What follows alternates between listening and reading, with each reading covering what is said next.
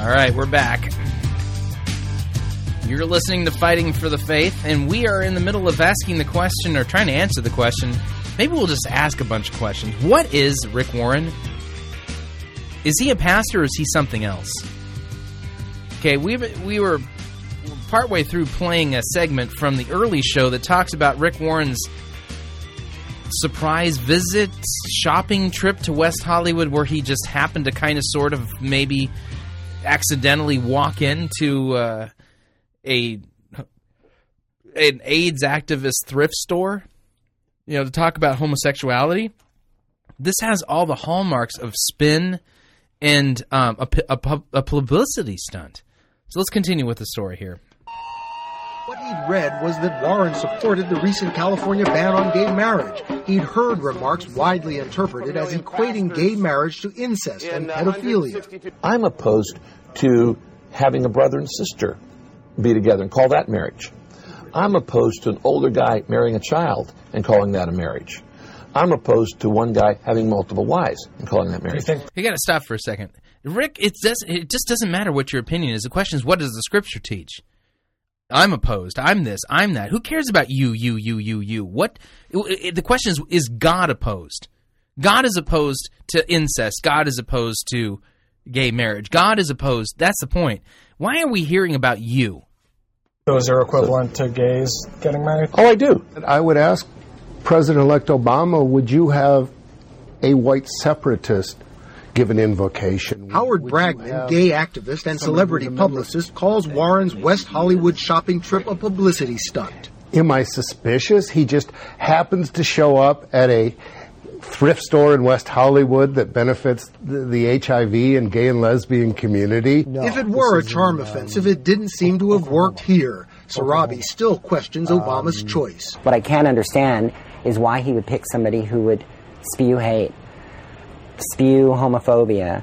The controversy continues. Bill Whitaker, CBS News, West Hollywood. Okay, so there's the story right there. And folks, it is time for us to stop trying to coexist with people on this. I mean, I don't know if you caught the undertone there, but if you are against gay marriage, then you are the equivalent of a white supremacist. And that if you are against gay marriage, then you are spewing hate. And yet Rick Warren just went out and just happened to be shopping in West Hollywood and happened to have a little photo opportunity with this guy who's running this place. And my question comes back to this. What is Rick Warren? What is he? Is he a pastor? He's supposed to be a Christian pastor, right? Now, if he's supposed to be a Christian pastor, that means he plays for Team Jesus. At least supposed to. Okay, which means he doesn't actually get to have his own opinions. It's what Christ says. It's what God thinks. It's what God says, right? Pastors aren't supposed to give us their opinions. They're supposed to tell us what the Scriptures teach, because the Scriptures are God's Word, which means they reflect what God thinks, what God holds valuable, what God feels, what God expects, right? How God defines good and evil, not you, me, or anybody else. But there's Rick Warren. Well, I believe that, I believe, and who cares what you believe? So if Rick Warren is supposed to be a Christian pastor, that means he has the biblical duty of shepherding God's flock and the ministry of publicly preaching God's word. That's really what pastors are supposed to be doing, right? Is he a pastor? Okay, this is an honest question at this point. As we'll get into, you'll get a feel for this as we listen to Rick Warren's Christmas sermon, which broadcast on Fox News the day before Christmas. We're going to test it. We're going to just look at how good of a job he does at actually publicly preaching God's word correctly. Okay? And if you know anything about Rick Warren, and I've already made this clear, he twists God's words better than any Mormon or Jehovah's Witness out there. And you'll hear that in a little bit. So Warren's biblical job description, if he's a Christian pastor, is very simple. But when did pastors begin needing to employ security teams and PR experts? Because believe me when I tell you, if Rick, that whole thing that happened in West Hollywood, that was a PR stunt. And do you think he just happened to come up with that idea by himself? No way, Jose. I have met, shook the hands of, and I have the card of Rick Warren's PR guy. Rick Warren has a PR guy, okay? But my question is, when did pastors start needing security teams and PR experts?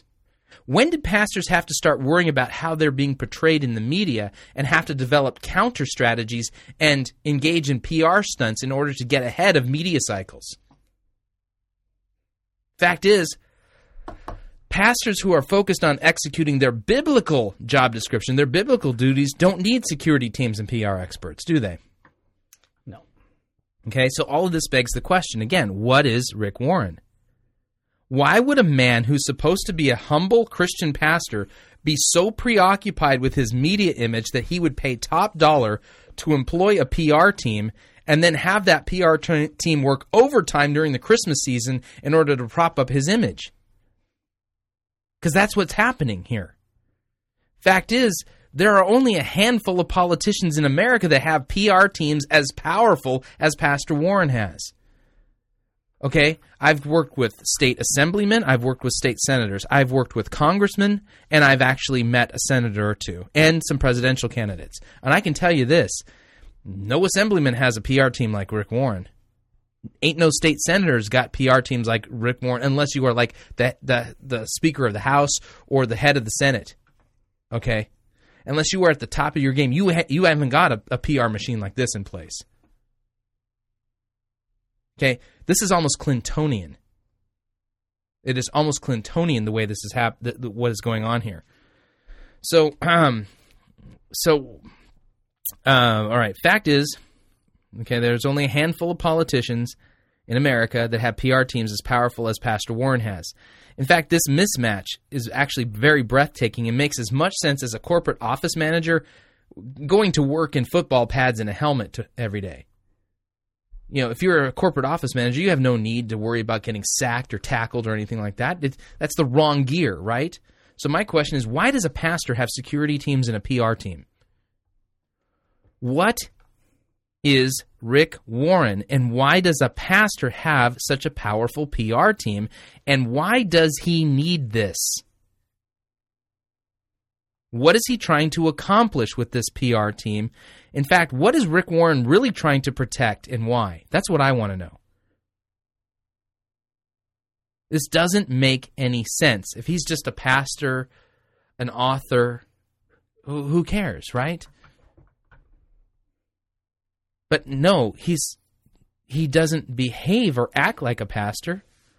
What do they say? If it walks like a duck and quacks like a duck and smells like a duck, it's a duck. I'm sorry, but Rick Warren actually walks like a politician, acts like a politician, and behaves and has the resources of a politician. My question, if he's a politician, then what has he been elected to do? What position does he actually hold? He doesn't behave like a pastor, and he doesn't have the resources of a pastor. Everything he has is completely contrary and mismatched for anybody who is just a pulpit preacher. Something's seriously askew here. It's wrong. Something's not matching up. Why would a pastor need to be engaging in PR stunts? What is he really? If you'd like to answer the question, take some shots at it, email me, talkback@fightingforthefaith.com. But I'm telling you, he doesn't behave like a pastor. He acts like something completely different. He acts like a different animal altogether. I've seen pastors. I've hung out with pastors. Rick Warren doesn't behave, act, or anything like a pastor. Something completely different. Something very, very different. And it's political. It's not religious. Why the mix between religion and politics with this man? That's my question. All right, the next segment that we are going to look at today here is it's going to be Christmas at Saddleback. Why? Because I'm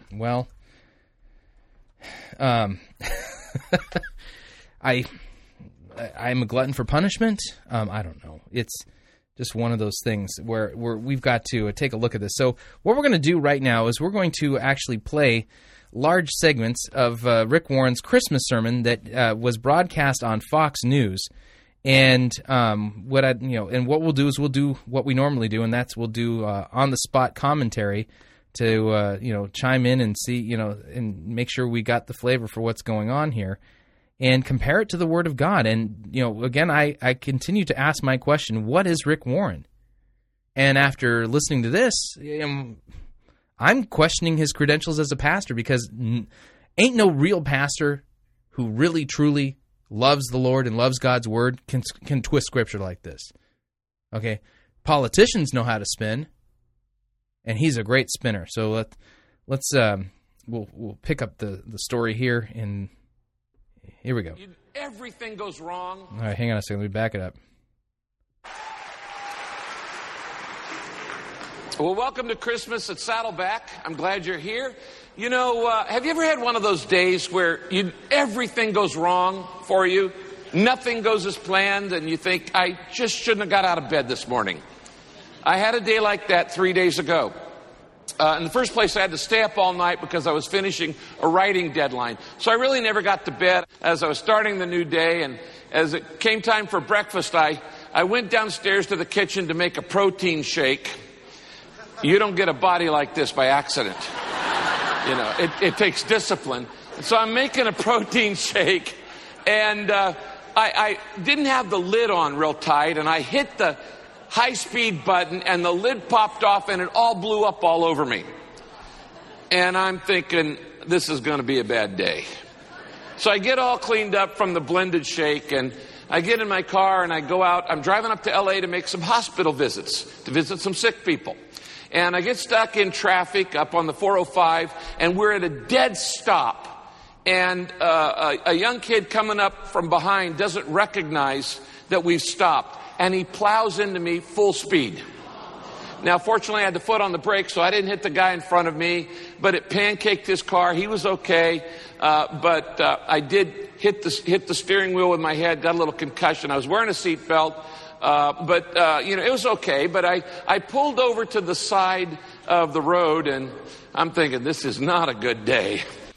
Who's he preaching about so far? This is his Christmas sermon that broadcast on Fox News, okay, which has become an annual event.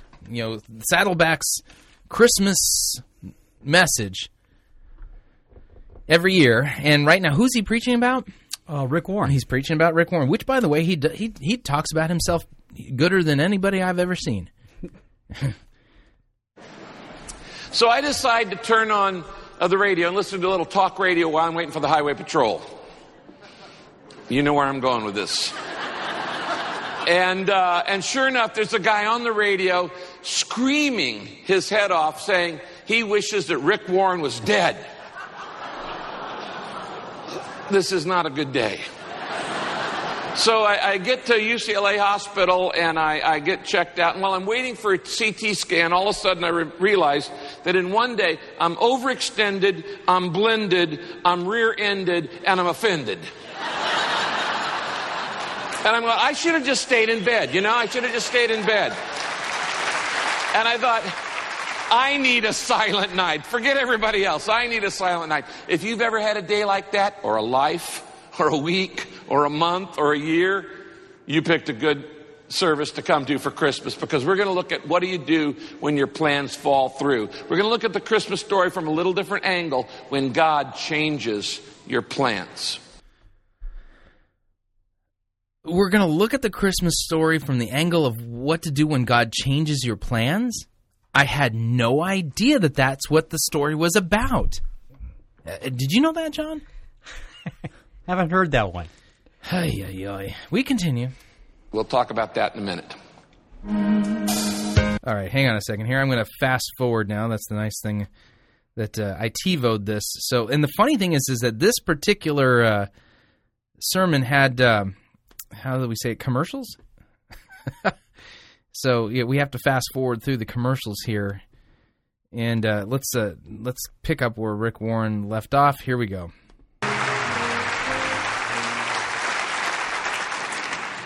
The birth of Jesus 2,008 years ago messed up everybody's plans. It did? I did not know that the birth of Jesus, the announcement of the angels, that today is born to you is born a Savior in the city of David, who is Christ the King, right? That messed up everyone's plans. It certainly messed up Mary and Joseph's plan. They were just a young couple, engaged to be married, making their wedding preparations. All they wanted to do is settle down, start a family, and live life.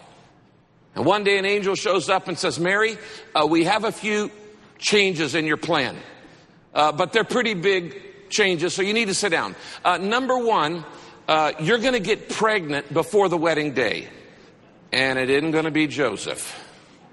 Right. Oh, and Mary, here's the second part of the plan. Something's going to happen to you that has never been done before in human history and will never be done again since. And we're going to call it a virgin birth. Right. We're going to call it a virgin birth? Does this sound anything remotely like the announcement of Gabriel when he met with... when he met with Mary? She go, oh man, my plans are screwed up.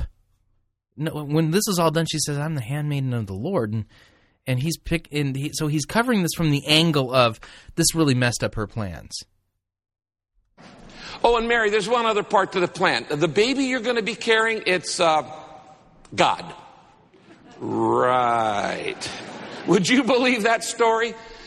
The angel came and delivered it, and God messed up Mary and Joseph's plan royally.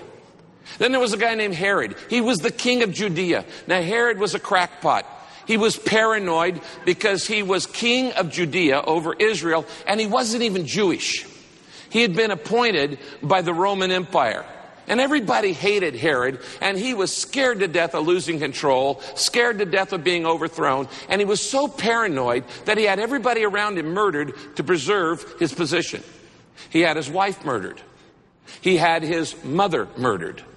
Herod had his brother-in-law murdered. He even had his 2 sons murdered.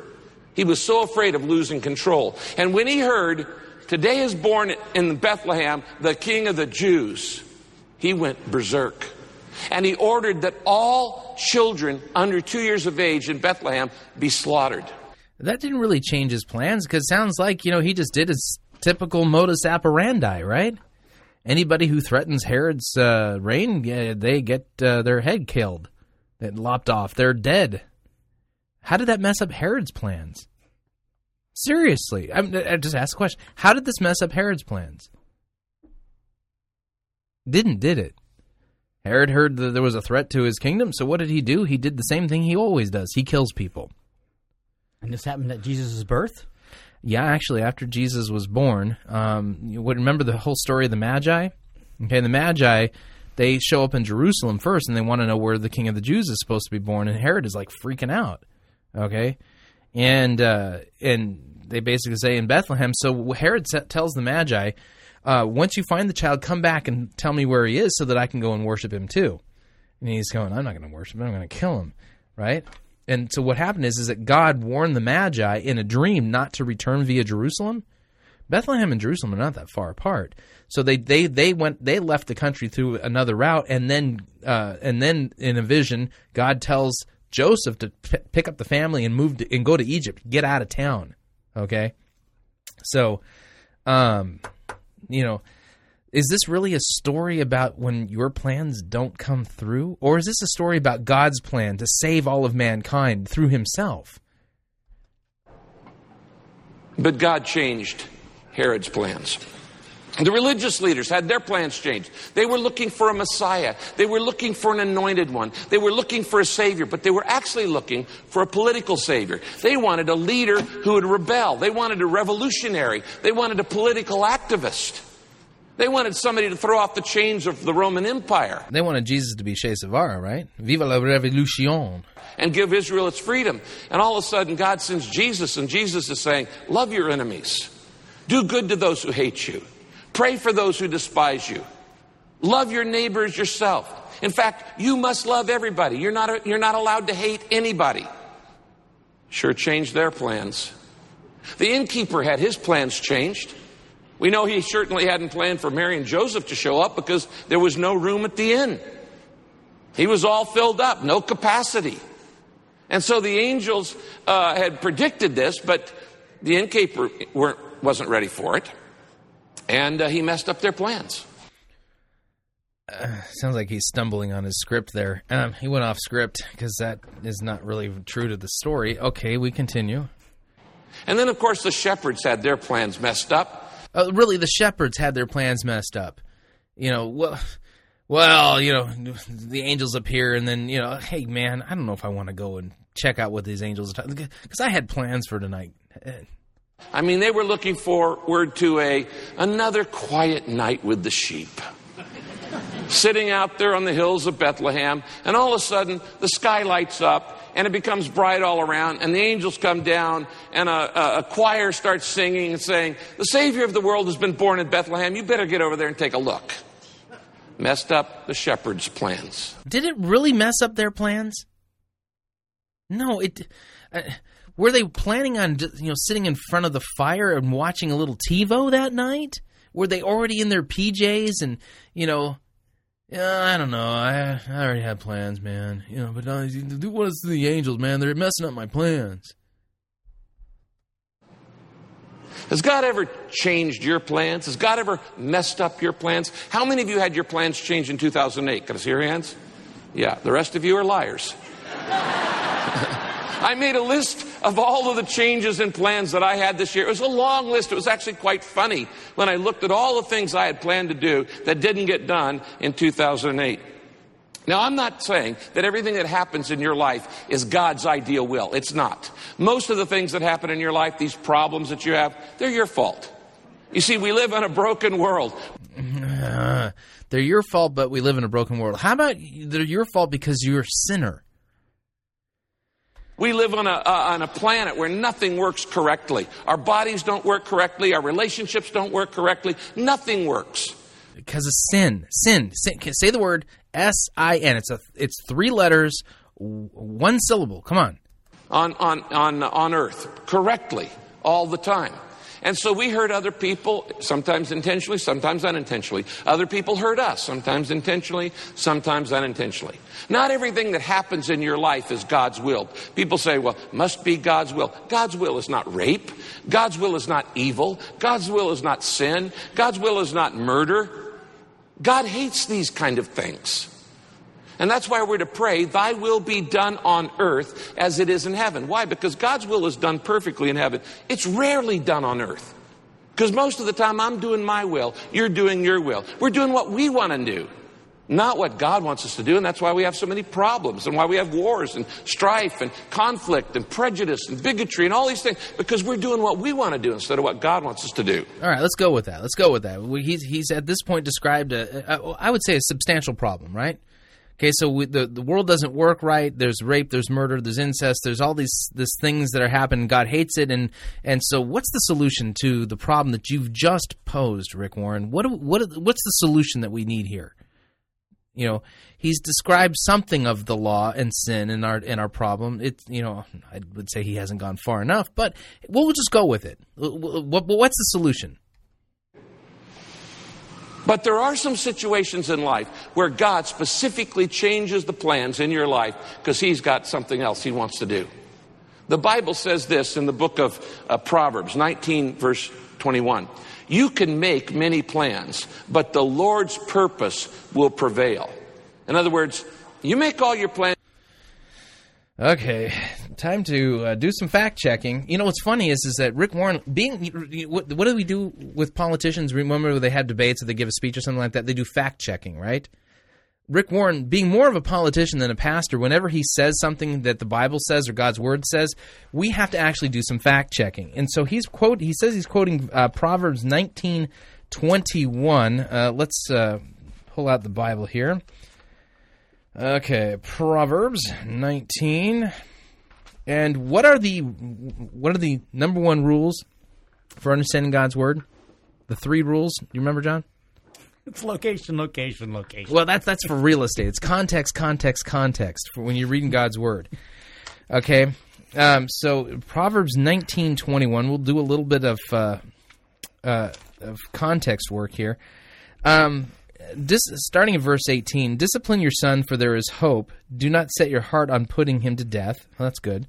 A man of great wrath will pay the penalty For if you deliver him, you will only have to do it again. You will only have to do it again. Listen to advice and accept instruction, that you may gain wisdom in the future. And many are the plans in the mind of a man, but it's the purpose of the Lord that will stand. Many are the plans of the mind of a man, but it's the purpose of the Lord that will stand. Okay, so these are Proverbs. So, okay, just doing a little fact-checking here. And what does he say this says? And you want to make, but okay, let me back this up again just a second here. You can make many plans, but the Lord's purpose will prevail. That's the New Living Translation that he's quoting. All right, we'll say that's kind of in the ballpark. Okay, we'll do some more fact-checking as we go along. Will prevail. In other words, you make all your plans you want to make, but ultimately, God is in control of where history is headed. And God has a plan, and he has a purpose for your life. Had to throw that in there, didn't he? You know, by the way, Saddleback Church is on Purpose Drive. Yeah, they've got their own. God has never made a person he didn't have a purpose for.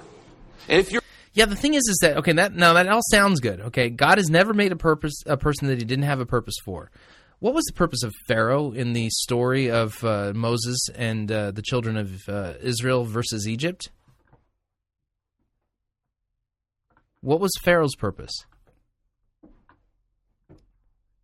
Think about it, okay?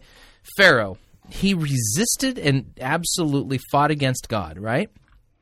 And as a result of it, Egypt had all these plagues befall them, and ultimately he lost his life and his army in the Red Sea, right? What was the purpose of his life?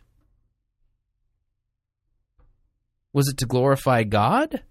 Well, God truly was glorified, but he was a backhanded example of that, wasn't he?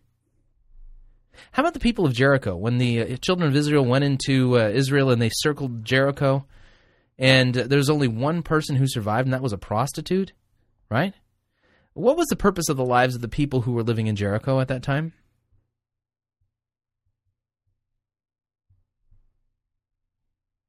Anybody? You know, so, I mean, this sounds great, doesn't it? But when you apply just a little bit of critical thinking to it, the whole thing falls apart.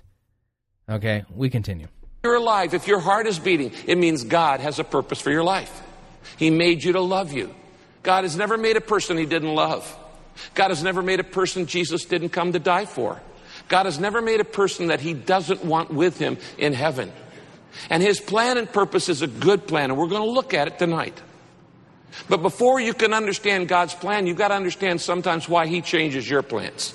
And tonight, we're going to look at those three reasons. And we're going to look at three things you need to do. Okay, here it is, law. Okay, remember, he said we've got this problem, right? You know, the world is broken, God hates sin, and, you know, sometimes people do bad things to you purposely or unintentionally. Sometimes you do bad things to other people purposely or unintentionally. Things are broken, nothing works right? And so the solution is he's going to give us three things that we need to do. Is one repent? We're going to find out. When your plan falls through after this.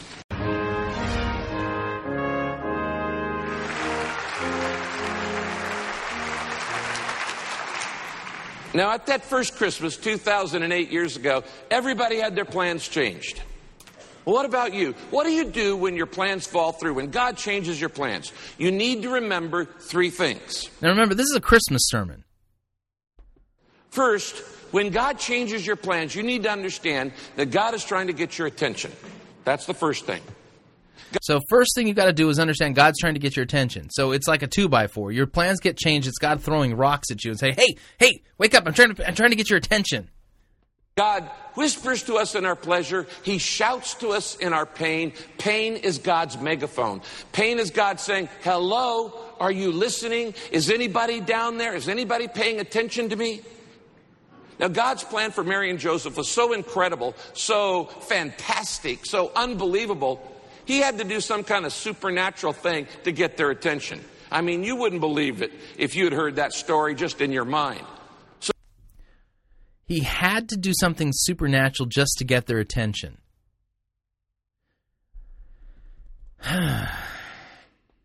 So God sent an angel and said, this is really going to happen to you. Now, God doesn't have to send an angel to you because he's not going to make you the mother or the stepfather of the Savior of the world. God doesn't have to send an angel to you. You just have to listen.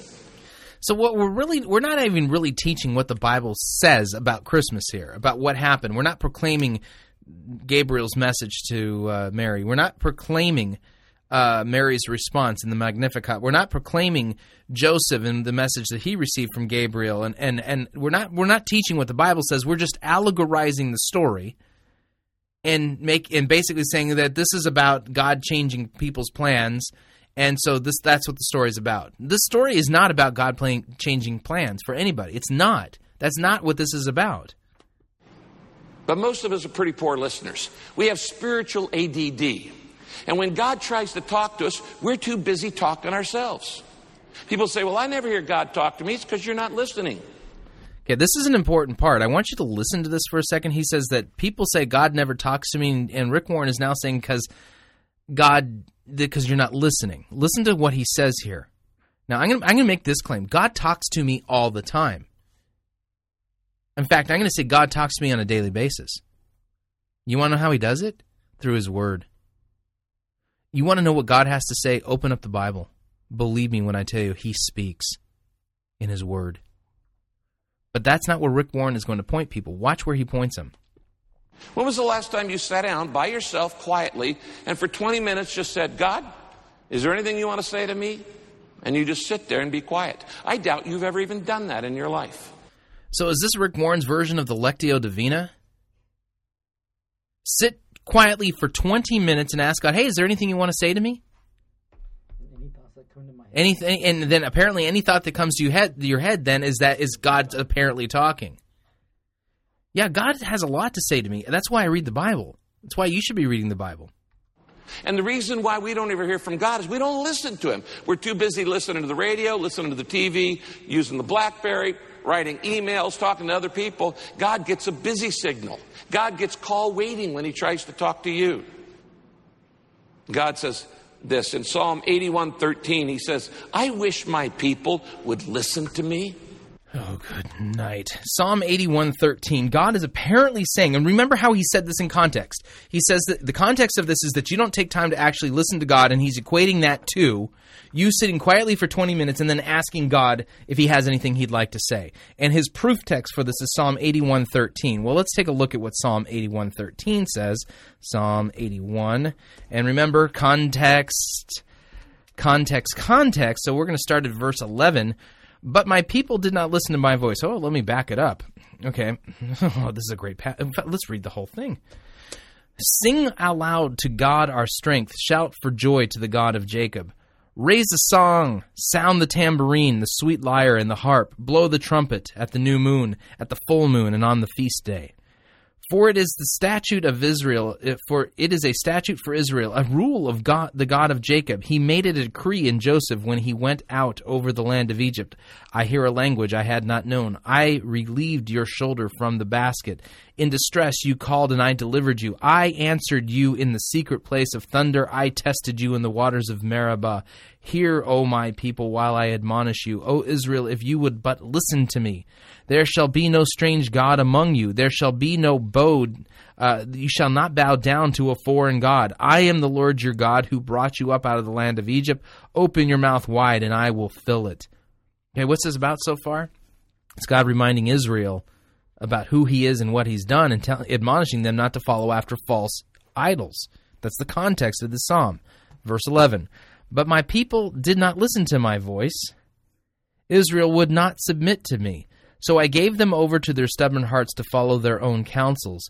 Oh, that my people would listen to me, that Israel would walk in my ways. I would soon subdue their enemies and turn my hand against their foes. Those who hate the Lord will cringe toward him, and their fate would last forever. But he would feed on you with the finest of the wheat, and with honey from the rock I would satisfy you. So verse 13 says, oh, that my people would listen to me. And what's it in context about? Idolatry. Okay? And Rick Warren, he doesn't quote the whole verse. He quotes a verse fragment. Because the whole verse itself says, oh, that my people would listen to me, that Israel would walk in my ways.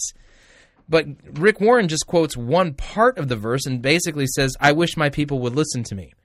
And what's the context of that? Sitting quietly for 20 minutes and asking God, hey, do you got anything you'd like to say? Is that what that passage is teaching? Let me back it up. Here we go. Too busy listening to the radio, listening to the TV, using the BlackBerry, writing emails, talking to other people. God gets a busy signal. God gets call waiting when he tries to talk to you. God says this in Psalm 81:13. He says, I wish my people would listen to me. Now, why does God want you and me to listen to him? Is that what that says? No, it doesn't. When you read it in context, it doesn't say what Rick Warren just said it says. To save us from a lot of problems. You see, God can see what you can't see. He has a perspective you don't have. He can save you a lot of trouble. God already knew that the economic crisis was coming long before it ever happened. And God already knows everything that's going to happen in 2009 before we even get there. If you're ever driving up in the mountains and you're trying to go around a curvy road and you get behind a slow car, and you often want to pass that car, but you can't see around the curve because you don't have the perspective. And I've always thought it'd be handy if there were a helicopter up there just hovering above my car saying, Rick, there's nobody coming the opposite way for half a mile. Go ahead and pass that guy. Or don't pass him because there's a semi truck going to come this way at you and you're going to get creamed. God has a perspective you don't have. And if you'll listen to him, it'll save you a lot of trouble. When you were a kid, your parents had a perspective you didn't have. And how do we listen to God, Rick? Sounds like God the fortune teller. No kidding. You know, I'm going to just sit quietly and ask God if he has anything he'd like to say. In fact, we should invite God onto the program. God, do you have anything you'd like to say? Oh, I should open up the Word, right. Okay, got it. Often they'd tell you to do something or not to do something, and you didn't understand. You say, why? And they didn't always explain it to you either, just because I told you so. But the truth is, they had a perspective you didn't have. And probably when you were young, your parents said, don't touch the hot stove. I know it's pretty, but don't touch it. What'd you do? Touch it. What do? You get burned. God doesn't want you to get burned. In this book, God's Word, the Bible, there are all kinds of principles and commandments and things like that God has said, I want you to do these things and I don't want you to do these things. And if you do these things and don't do these things, it's going to go a whole lot smoother for you. So the Bible is reduced down to a bunch of laws, principles, and things that you need to keep so that your life will run a lot smoother. The purpose of the law is to show us our sin. Romans chapter 10 says. Romans chapter 3 says. Purpose of the law is to show us our sin. He says that the Bible has all these rules and principles that if you obey and follow them, your life will go a lot smoother. Is this the good news? It's terrible news. This is terrible news. So, hey, if your life is not going smoothly, if you're experiencing problems right now, it's your fault because you're not applying the right principles. You're just not obeying enough. You should follow the law better. Yeah, God probably hates you. That's why you're having problems in your life, because you're not doing enough of the right things. And typically we say, well, you know what? I think I know better than God. I know more than he does. And so I'm going to go ahead and touch the stove. Whenever God tells you not to do something in the Bible or tells you to do it, it's always for your own good. God is a God of love, and he always acts in love for you. And he's not some cosmic killjoy in the sky. He's not some a universal bully who wants to deal your life a bummer. He's trying to protect you. He's saying, I don't want you to get burned. He's trying to protect you. Hey, just listen to me, guys. I'm trying to protect you. Do what I told you to do, and you'll be protected. I thought Jesus came to earth, and he conquered sin, death, and the devil. He protected us by completely fulfilling the law for us, dying and rising from the dead, forgiving us of our sins, declaring us to be righteous by faith. It sounds like the message the Pharisees had. Yeah, exactly. I don't want you to have a broken heart. I don't want you to have a broken body. I don't want you to have a broken family. I don't want you to have broken relationships. I don't want you to have broken dreams. I don't want you to get burned. You know what, Rick? That's already happened to me. Everything you've listed, that's already happened to me. And I bet it's happened to a bunch of people listening too. You're just giving me law. Where's the gospel? This is supposed to be a Christmas message. I have a perspective you don't have. And God is trying to get your attention. Now, the second thing that you need to remember when God changes your plans is this. God has a better plan. Oh, okay. So you got to understand that God's trying to get your attention and that God has a better plan. God doesn't change your plans unless He's got a better plan.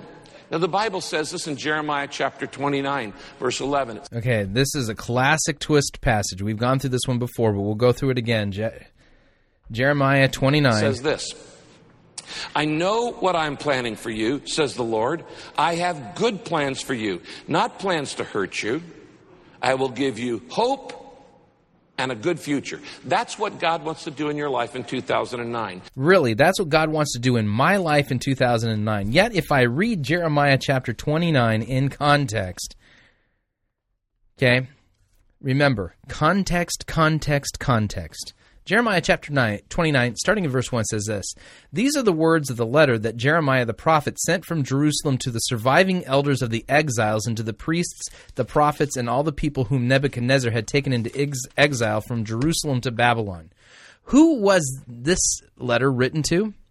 Was it written to you and me here in 2009, or was it written specifically for the surviving elders of the exiles? I'd go with B. Go with B, yep. Okay.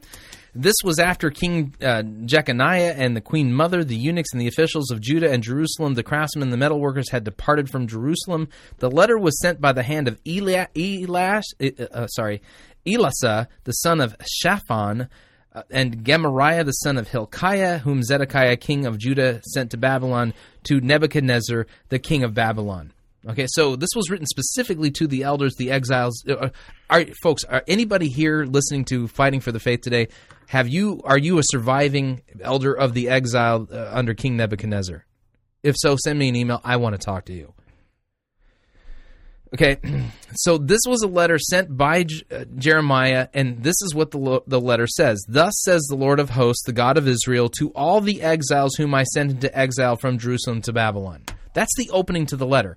If you were to go back through and read the letters that I've written, okay, to different people, we have a standard way of which we address letters. You know, to Chris Rosebrough, Fighting for the Faith, P.O. Box, whatever, right? Dear Chris, the letter begins, right? It has a date on it. It says, Dear Chris. Who's the letter written to if it says Dear Chris? That'd be you, Chris. Okay, so here's the opening to this letter, and it says, thus says the Lord of hosts, the God of Israel, to all the exiles whom I sent into exile from Jerusalem to Babylon. Who is this written to? The exiles. The exiles, right, yeah. Okay. So it says, build houses and live in them, plant gardens and eat their produce. Why is it telling us to build houses and plant gardens? Okay. Take wives and have sons and daughters. Take wives for your sons and give your daughters in marriage that they may bear sons and daughters. Multiply there and do not decrease. Why didn't he point that out? Oh, because if you read it in context, you realize this wasn't a general thing that applies to people generally. Okay, but seek the welfare of the city where I have sent you into exile, and pray to the Lord on its behalf for its welfare, that you will find your welfare. For thus says the Lord of hosts, the God of Israel: do not let your prophets and your diviners who are among you deceive you, and do not listen to the dreams that they dream. For it is a lie that they are prophesying to you in my name. I did not send them, declares the Lord. How come Rick didn't tell us about that part? Okay. Well, here we get to verses 10 and 11. For thus says the Lord, when 70 years are completed for Babylon, I will visit you, and I will fulfill to you my promise and bring you back to this place. Okay, so he's writing to the exiles of Jerusalem, right? And he says after 70 years he will bring them back to Jerusalem. For I know the plans I have for you, declares the Lord, the plans for welfare and not for evil, to give you a future and a hope. And then you will call upon me, and you will come and pray to me, and I will hear you. You will seek me and find me, and you will seek me with all of your heart, and I will be found by you, declares the Lord. Who is this written to? Was it written to us in 2009? It does reveal something about God and His mercy, right? Okay, even to people in exile, people who were punished for the idolatries of their forebears, right? So much so that God wiped them off the face of the earth for a little bit of time and sent them into exile. And God here lovingly tells them that He has plans for their welfare and for their good. But was that written to you? Was it written to me? No, it wasn't. It is time for people like Rick Warren to stop quoting these passages out of context and making God's word say something it didn't say. I'm sorry, but this verse, Jeremiah 29:11, this does not support his premise or his second point that God always has a better plan for you. This is not what the Bible teaches. He says, my plan for your life is a good plan, it's a plan of hope, and it's a plan that'll give you a future. How is God's plan better than my plan? Oh, a lot of ways. Let me just give you 2 or 3. It's bigger, it's more rewarding, it's longer lasting. What is it? Is it some kind of a stick of chewing gum? Bigger, better, longer lasting? Now, I do have to admit, it's sometimes harder. Does it hurt my teeth? Listen to what he's saying here. He quotes a Bible passage completely out of context, twists it to say something it doesn't say, to support a point that he's trying to make that isn't even in the Scripture, and then says, oh, God has bigger plans for you, and it's bigger, better, longer lasting, and harder. It's for 3 easy payments of $59.95. Can I get this bigger plan? Than your plan. First, God's plan is bigger than yours. Now, I don't know what kind of dreamer you are. You maybe have big dreams for your life. But no matter how big you dream, God's plan for your life is bigger. You have no idea what God wants to do in your life. You don't even see the talent, the ability, the capacity that God has given you. He sees it all. You don't. Boy, this is blowing smoke up something. Good night. This is the Christmas story. Yeah, apparently the Christmas story is all about, God sees all of your talent and has a big plan for you. Really, what if you're serving God in your vocation and you pick up trash for a living? What about the big plans there and all that talent he was talking about?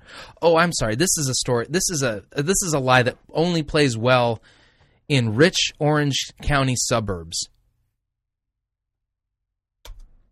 And God says, I have a plan for your life. It's much bigger. God's plan for Mary and Joseph was, I want to bless the whole world. Their plan was get married. There's a little difference between those two. God's plan for Mary and Joseph was a whole lot bigger. And not only is it bigger, it's more rewarding.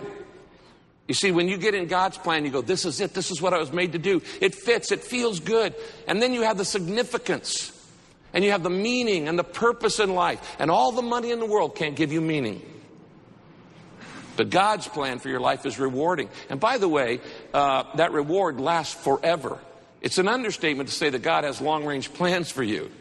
In fact, the Bible says this in 1 Corinthians 2:9, no one has ever seen or heard or even imagined what God has prepared for those who love Him. Oh, boy.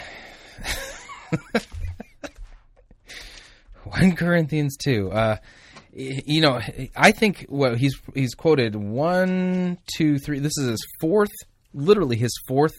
verse that he's quoting, and every single time it's a different translation. This one's from the Living Bible, so it's not even a translation. So according to the Living Translation, no one has ever seen or heard or even imagined what wonderful things God has prepared for those who love Him. And what's the context here? He's trying to sell people on the fact that God's got a bigger plan for your life than you even have, right? So does 1 Corinthians chapter 2, verse 9 teach that God has a bigger plan for your life than you do? Let me read starting at verse 6, 1 Corinthians chapter 2, verse 6. Yet among the mature we do impart wisdom, although it is not a wisdom of this age or of the rulers of this age who are doomed to pass away.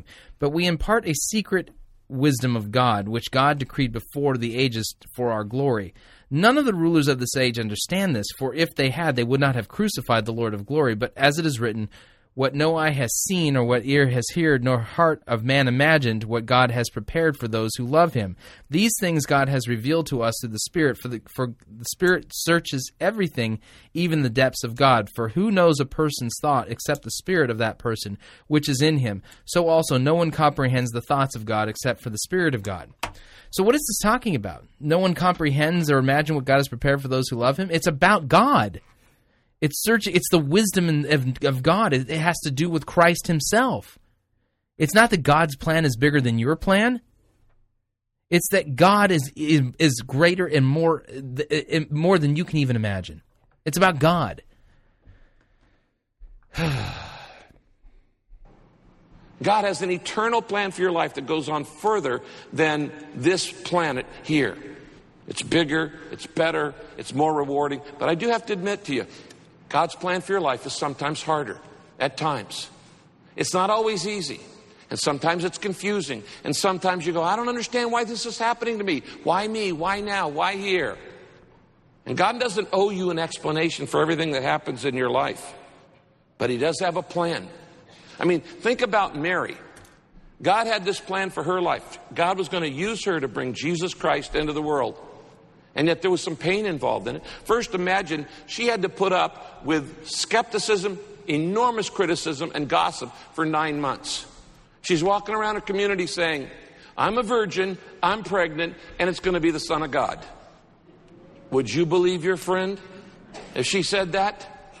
She took all the ridicule of an unwed mother in that day, and it was painful. And then she went to full-term pregnancy, and on the last few days before she is to deliver, including the last day, she's taking a long journey by donkey. By the way, the donkey's never mentioned in Scripture. She could have been walking. Ladies, think about that. Anybody want to give a testimony of how that might feel? 9 months, full-term pregnancy, sit on a donkey for a few days. No. Very painful. And then she delivers the baby by herself in a stable, all alone, with just chickens and horses and... Where does it say she was completely alone? What, did Joseph bail on her? You know, hey, honey, I got to go outside and have a cigarette. You know, good luck. Where does it say she was alone? Cattle and donkeys. She wasn't at home with her mother and her aunts, and it's her first baby. God's had a plan for her life, and it was a good plan, but it was difficult. And Mary must have asked herself 1,000 times, why, God? Why me? Why now? Why this? And God didn't tell her.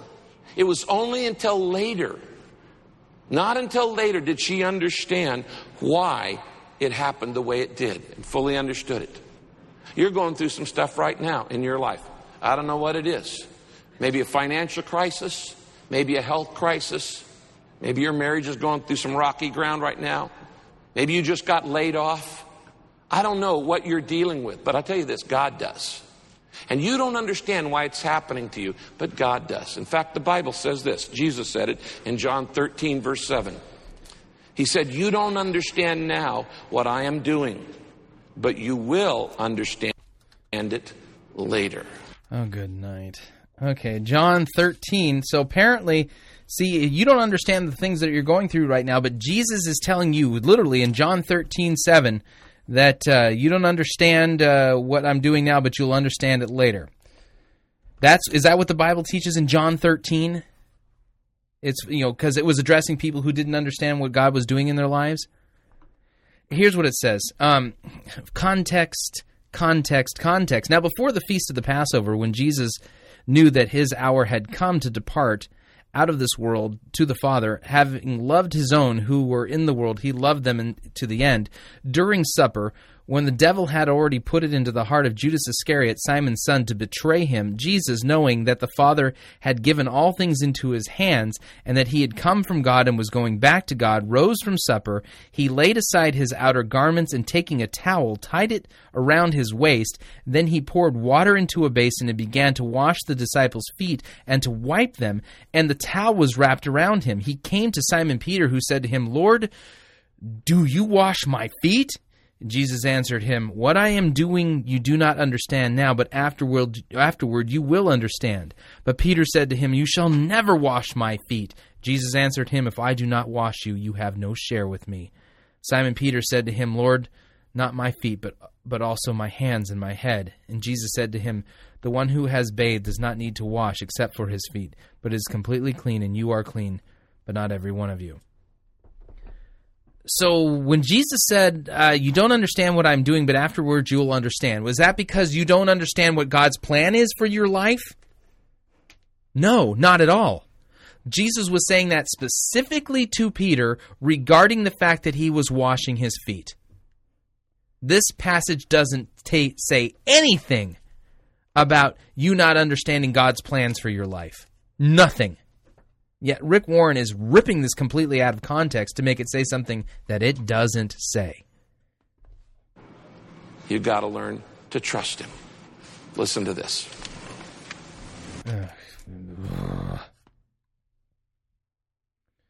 So how's Rick Warren doing so far on his teaching of Scripture? Pretty good? No, it's pretty darn awful. We continue. When God messes up your plans, he's trying to do three things. He's trying to get your attention. He's trying to tell you he has a better plan. And here's the most important one of all. He wants you to learn to trust him. Imagine that. What about the forgiveness of your sins? Yeah, trust him for what? Faith is trust. It's trust in Christ, but for what? Test of faith that this was to Joseph. If your fiancé came to you and told you that story, would you believe it? Imagine the test of faith that Mary went through. God so changed their plans in such an unusual way, all they could do was trust.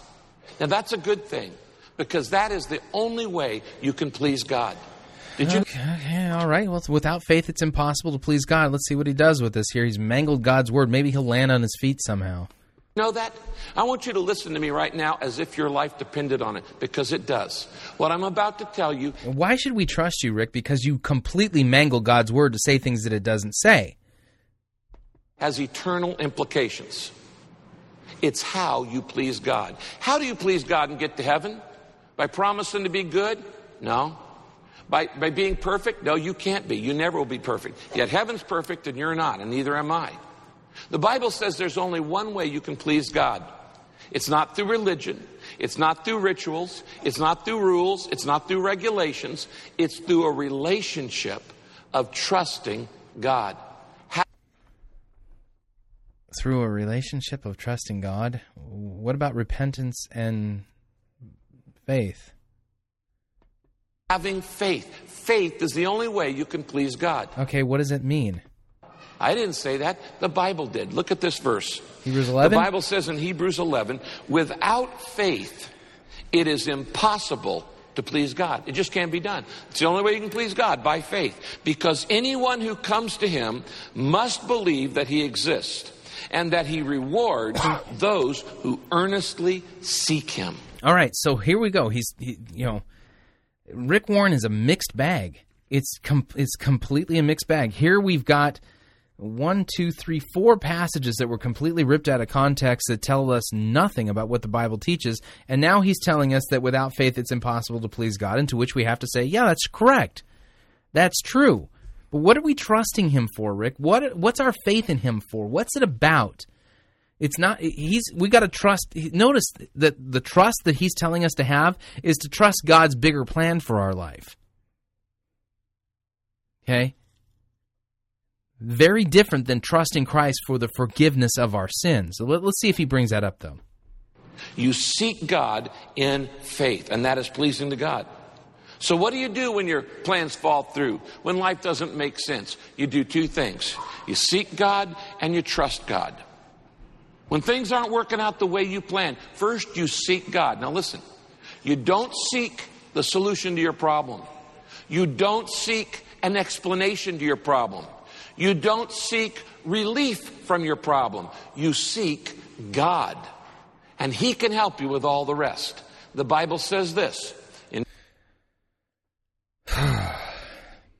Man. Okay. Does he say how to seek God? No. So notice he brings up faith, okay, that trust in Christ. But the context of it is not trusting in Christ for the forgiveness of our sins. What does Jesus say in Luke 24? That repentance and the forgiveness of sins would be proclaimed in Jesus' name to all nations starting in Jerusalem, right? Okay? Paul says that the gospel, he says this in 1 Corinthians 15, the good news is that Christ died for our sins. Okay?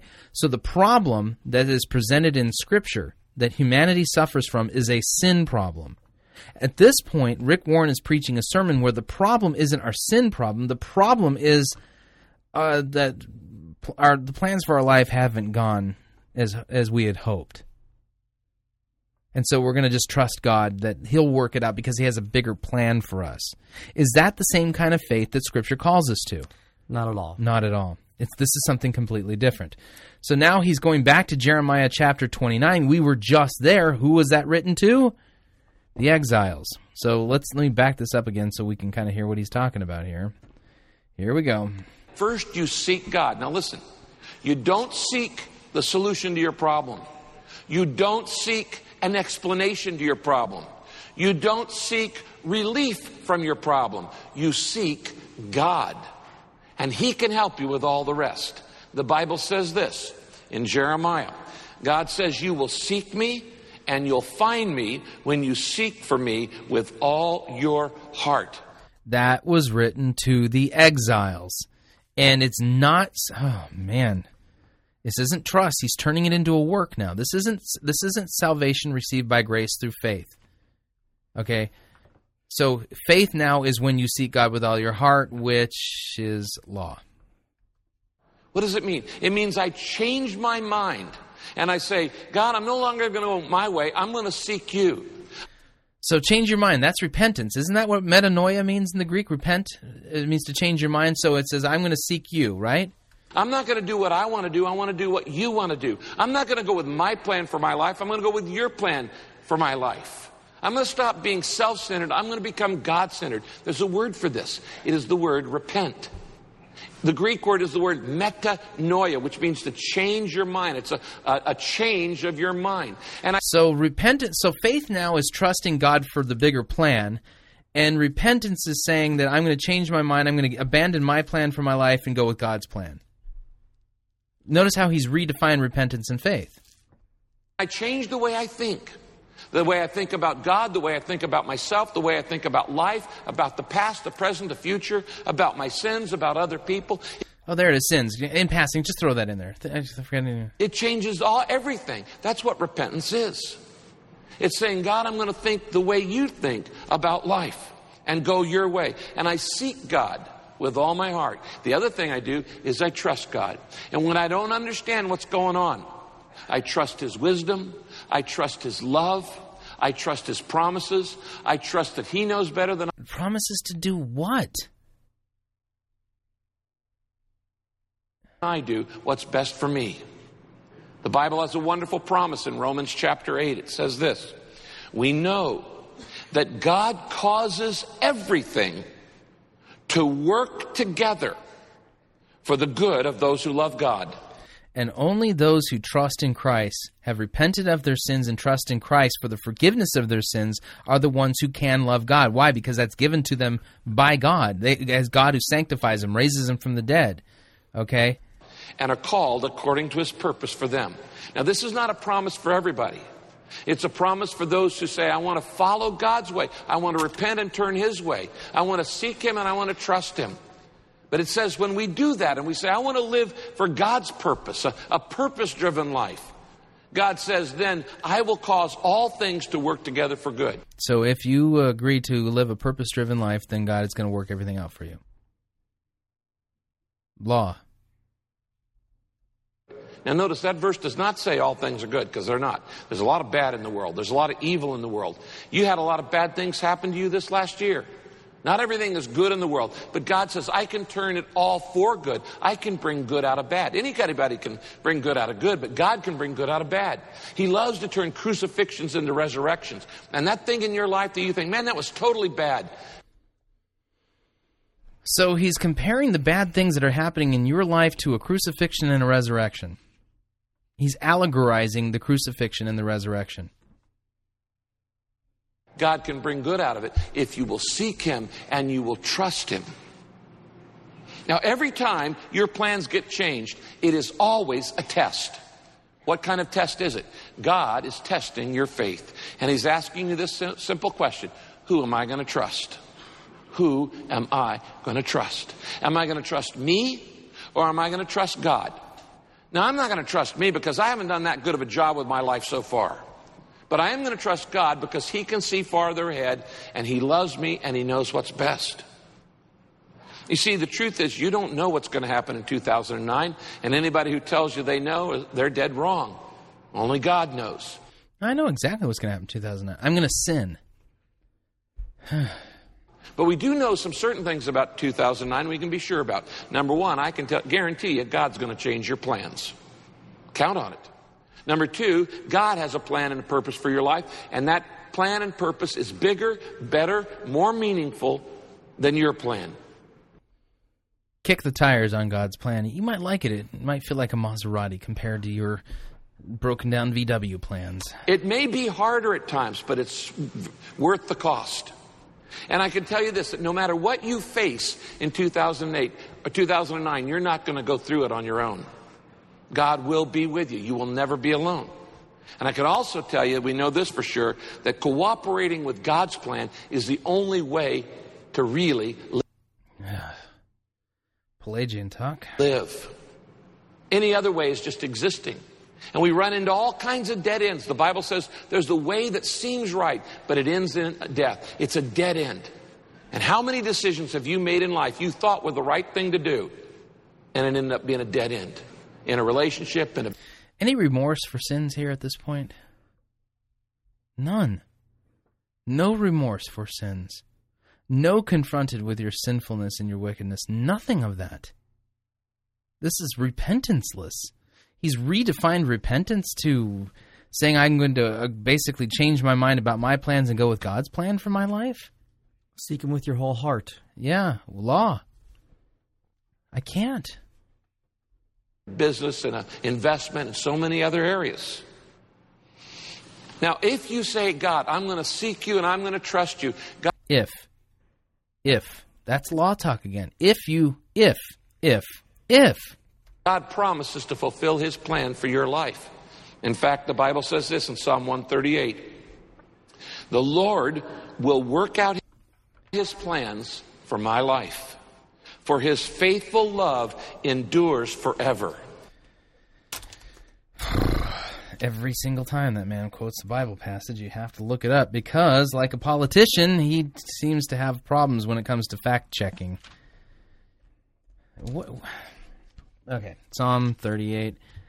Though I walk in the midst of trouble, you preserve my life. You stretch out your hand against the wrath of my enemies, and your right hand delivers me. The Lord will fulfill His purpose for me. Your steadfast love, O Lord, endures forever. Do not forsake the work of your hands. It's a great psalm. But does it teach what he said it would teach? Notice he's never giving us a coherent thought in Scripture. He's never actually reading something in context to give us what it is that God is saying in that passage. Instead, he's just cherry-picking sentences or sentence fragments to string along in his little parade of what he says God's Word says. You know, the devil is a great twister of God's Word. And He made me. Now, how do I know when I'm following my plan instead of God's plan for my life? Well, there are always 3 warning signs that you're following your plan. Well, this ought to be rich. Fatigue, frustration, and fear.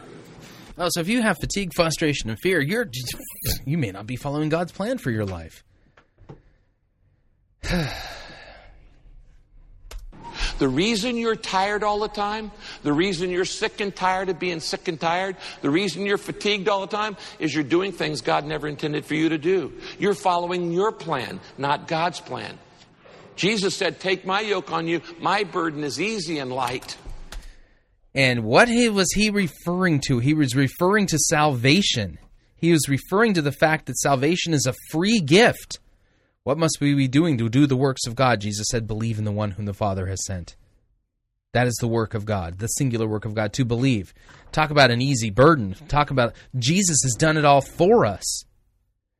But that's not what he's talking about here. He's turned what Jesus has done on the cross for our sins and for our salvation, because the message of Christmas is that God sent us a Savior. Apparently, in Rick Warren's view of Christmas, God sent us somebody who will make the plans of our life. It gave us he sent us a bigger plan maker or bigger plan giver, and it'll be such a bigger and greater and better plan that it'll be an easy plan. And when you're over fatigued all the time, it means you're following your plan, not God's. Can you give me a Bible passage to? And then frustration comes when you follow your plan because you keep hitting all these dead ends because you can't see around the corner. And then, of course, fear. If you're nervous about the future, if you're worried about the future, if you're anxious, if you have anxiety, if you have a hard time sleeping at night because of the future, it means you're following your plan. Oh, okay. That's how you know. Okay. God's. You see, that's why Jesus was sent to earth, to be our Savior. Okay. Savior from what, Rick? Our failed, frustrated, fatiguing plans? Oh, come on. One of the things that the angel said at the very first Christmas was this verse. Let's read it aloud together. It's Luke 10:2, verse. We're just going to read a verse. Just one verse. This guy does not know how to read anything in context. 11. Let's read it aloud. Today, a Savior has been born for you. He is Christ the Lord. Now notice, a Savior has been born not for just the whole world, but for you. He's a personal Savior for you. Now the verse before it says it's good news for all people. As I said, it's not. Jesus is not just for Christians. He's for Muslims. He's for Jews. He's for Hindus. He's for Buddhists. He's for people with no faith at all. It is good news to all people. Jesus came to save everybody. But he said, for unto you is born a Savior. You say, well, I don't need to be saved. Well, I'm not drowning. Oh, you need to be saved. You need a Savior more than you realize it. In fact, if God didn't think you needed a Savior, if you didn't need one, believe me, He wouldn't have wasted the time sending one 2008 years ago, and we wouldn't have been celebrating Christmas for all these years. Okay, great. Why do I need a Savior, Rick? What do I need to be saved from? The biblical answer is I actually need to be saved from the wrath of God. And why would God be wrathful towards me? Because you're a sinner, Chris. You're hurting my self-esteem. Stop. Yeah, that's it. I'm a sinner. So I need to be saved from the coming wrath of God. Why? Because I'm a sinner. I have transgressed the laws of God, and I deserve to go to hell. And all Rick is saying, yeah, trust me, you need a Savior. Well, why do I need to trust you? You can't even quote God's word right. You need a Savior. What does He save me from? Oh, so many things. He doesn't just save you from sin. That's good.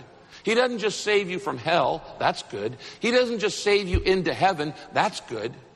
He saves you from yourself, from your self-centeredness and all the problems that causes.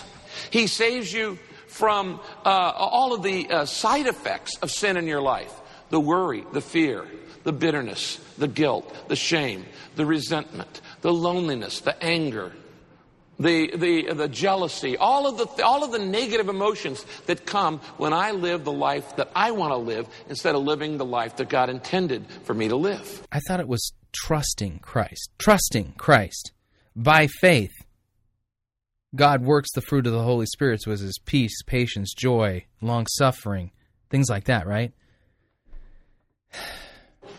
He saves me from all of these things. He saves me if I follow the law. He saves me from my past. He saves me for a purpose, and He saves me into the future, into heaven. It's past, present, and future. Now, all of us are at one of three spiritual categories today. Everybody listening here and watching here is in one of three categories. We're either seekers, or we're stumblers, or we're saved. And Seekers, stumblers, or saved? Let's just tear that apart for a second. I apologize that we've gone a little bit long, but, it's a Rick Warren sermon, and we have to do the play-by-play. Romans chapter 2 and 3. Okay. Let's see. Romans chapter 3, verse 9. So what are we? What then? Are we Jews any better off? Well, no, not at all. For we have already charged that all, both Jews and Greeks, are under sin, as it is written, no one is righteous. No, not one. No one understands. No one seeks God. All have turned aside together. They have become worthless. No one does good, not even one. According to this passage, Romans chapter 3, verse 11, it says, no one understands, no one seeks God, which, by the way, is quoting the Psalms, Okay? Psalm chapter 14, to be exact. Actually, it's not Psalm 14, but he's quoting the Psalms here. It says, no one seeks God. How many seekers are there, according to Scripture? How many of all the sinners in the world, how many seek God? None. There's no such thing as a seeker. No one seeks God. By nature, we are at war with God. We don't seek Him. We want to destroy Him. We want to usurp Him. We want to kick Him off the throne and put ourselves on the throne. So I've been in all. So it's the shepherd that goes out and gets the sheep, not the sheep that finds the shepherd. Yeah, that's a great story. Yeah, the parable of the lost sheep. Remember that one? He leaves the 99 to go after the one that wandered off. You want to know what repentance looks like? It's when the shepherd finds the lost sheep, puts him over his neck, and carries him back. It's a shepherd that does all the work. Yep, not in this one. All three categories. Some of us are seekers. That means we haven't spiritually stepped across the line yet. We haven't accepted Jesus Christ as our Savior. Haven't been given faith. He's not monergistic here. He's speaking synergism talk here. God's Christmas gift to us. We haven't had our past forgiven, got a purpose for living, assured of a home in heaven. We're not sure of that, but we're seeking. Now, there's nothing wrong with being a seeker. That's a good thing. In fact, the wise men were seekers. And we don't know if the wise men were from India or from... wait a second. We just read earlier that those who do not believe in God are under God's wrath. So there's no such thing as a seeker according to Scripture. And anybody who doesn't trust in Christ for their salvation is under God's wrath. That's a good thing? China or wherever, they came from the East. But the good thing was they were seeking Jesus. And it's wise to seek Jesus. Wise men still seek Him. Why should I seek Him? And so I encourage you to check Him out. Wise men still seek Jesus. And just as God guided the wise men to Bethlehem so they could find Jesus, God guided you to this service so you could find Him. Really? So we can find Jesus at Saddleback. So far, I haven't heard anything really about what He really says, teaches, or whatever. I don't have... The only reason I've been given so far to have any faith in Him, and faith is trusting Him for the plans for my future, and repentance is to abandon my plans and go with God's plans. Some of us are not seekers, we're stumblers. That means we've been close to God in the past, but we've kind of fallen away.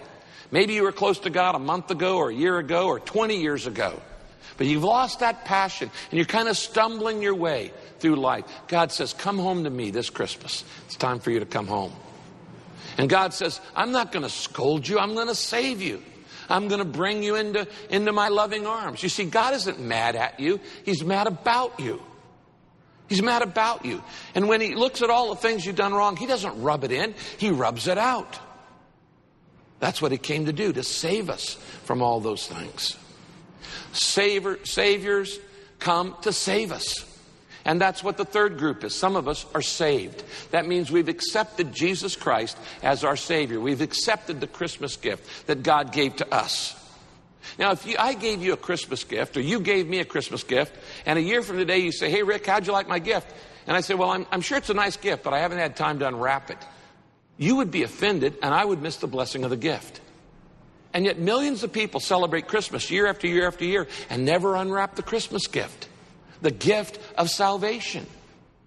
Salvation from, well, He explained all of, that hell, salvation from hell, from God's wrath, that salvation to a better life, less stress. And have you ever accepted the gift of salvation? The gift of Jesus Christ being your Savior? If you haven't, you're missing the whole purpose of Christmas. You may as well just skip the holiday. The whole reason we give gifts is because the wise men brought gifts to Jesus at the first Christmas. You need to accept Him as your Savior and Lord. How do you do that? First you say, God, I admit that I need You. I am imperfect. I have sinned. I've blown it. I've made mistakes. I need Your forgiveness. He hasn't even explained what sin is. In this entire sermon, he keeps glossing over it, but he doesn't really explain what it is. The closest he comes to explaining it is when he talks about being self-centered. But that's really it. Second, you say, I want to change. I want to turn from my sins. I want to repent. That change of mind. I want to go with your plan, not my plan. I want to look at life your way, not my way. So I'm going to abandon my plan and go with your plan. Accept what Jesus Christ did for you in dying on the cross. And you accept that salvation because he died for your sins so you don't have to pay for them. And you receive the gift of salvation and eternal life. As I said, past forgiven, purpose for living, home in heaven. That is God's Christmas gift to you. It's what it means to be saved. Now let me ask you, has God been trying to get your attention? So apparently if you've showed up or you're listening to this and you're having your plans of your life in 2008 have changed, then God's trying to get your attention. You've been going through some plan changes in your life. You know, one of the ways God often gets our attention is through finances. And all of a sudden he gets our... Why do I feel like he's manipulating people who are suffering right now with difficult times?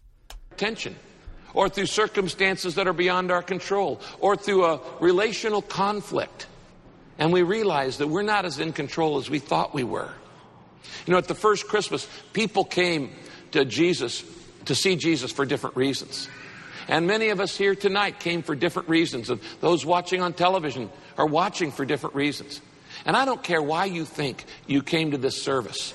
You're not here by accident. 1,000 years before you were born, God knew you would be here at Christmas 2008 so he could say this to you.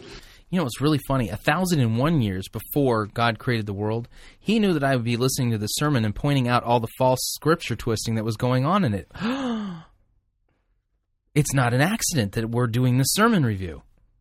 What a parlor trick. Good night. You matter to me. I love you. I've seen every moment of your life. I watched you formed in your mother's womb. I saw you take your first breath, and I've never stopped loving you. And I want you to know me back and receive my salvation. So, there we go.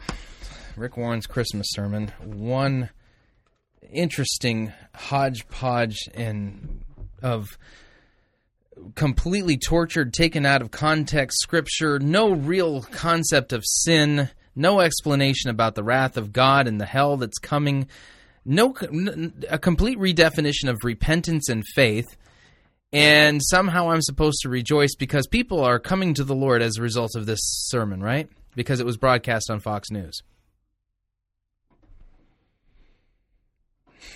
Man, I tell you. Again, I ask the question, what is Rick Warren? Because if he's supposed to be a pastor, then why does he twist God's word so badly? That's my question. And if he's a pastor, then why does he have all of these trappings and surroundings of a politician? Or a celebrity? You know, at this point, it's frustrating. It's absolutely frustrating to listen to this because it's hard for me to sit through silently while somebody's mangling God's word as badly as he is. Anyway, if you'd like to email me and let me know what you thought of Rick Warren's sermon and what's going on, email me, talkback@fightingforthefaith.com. Until next time, God bless you.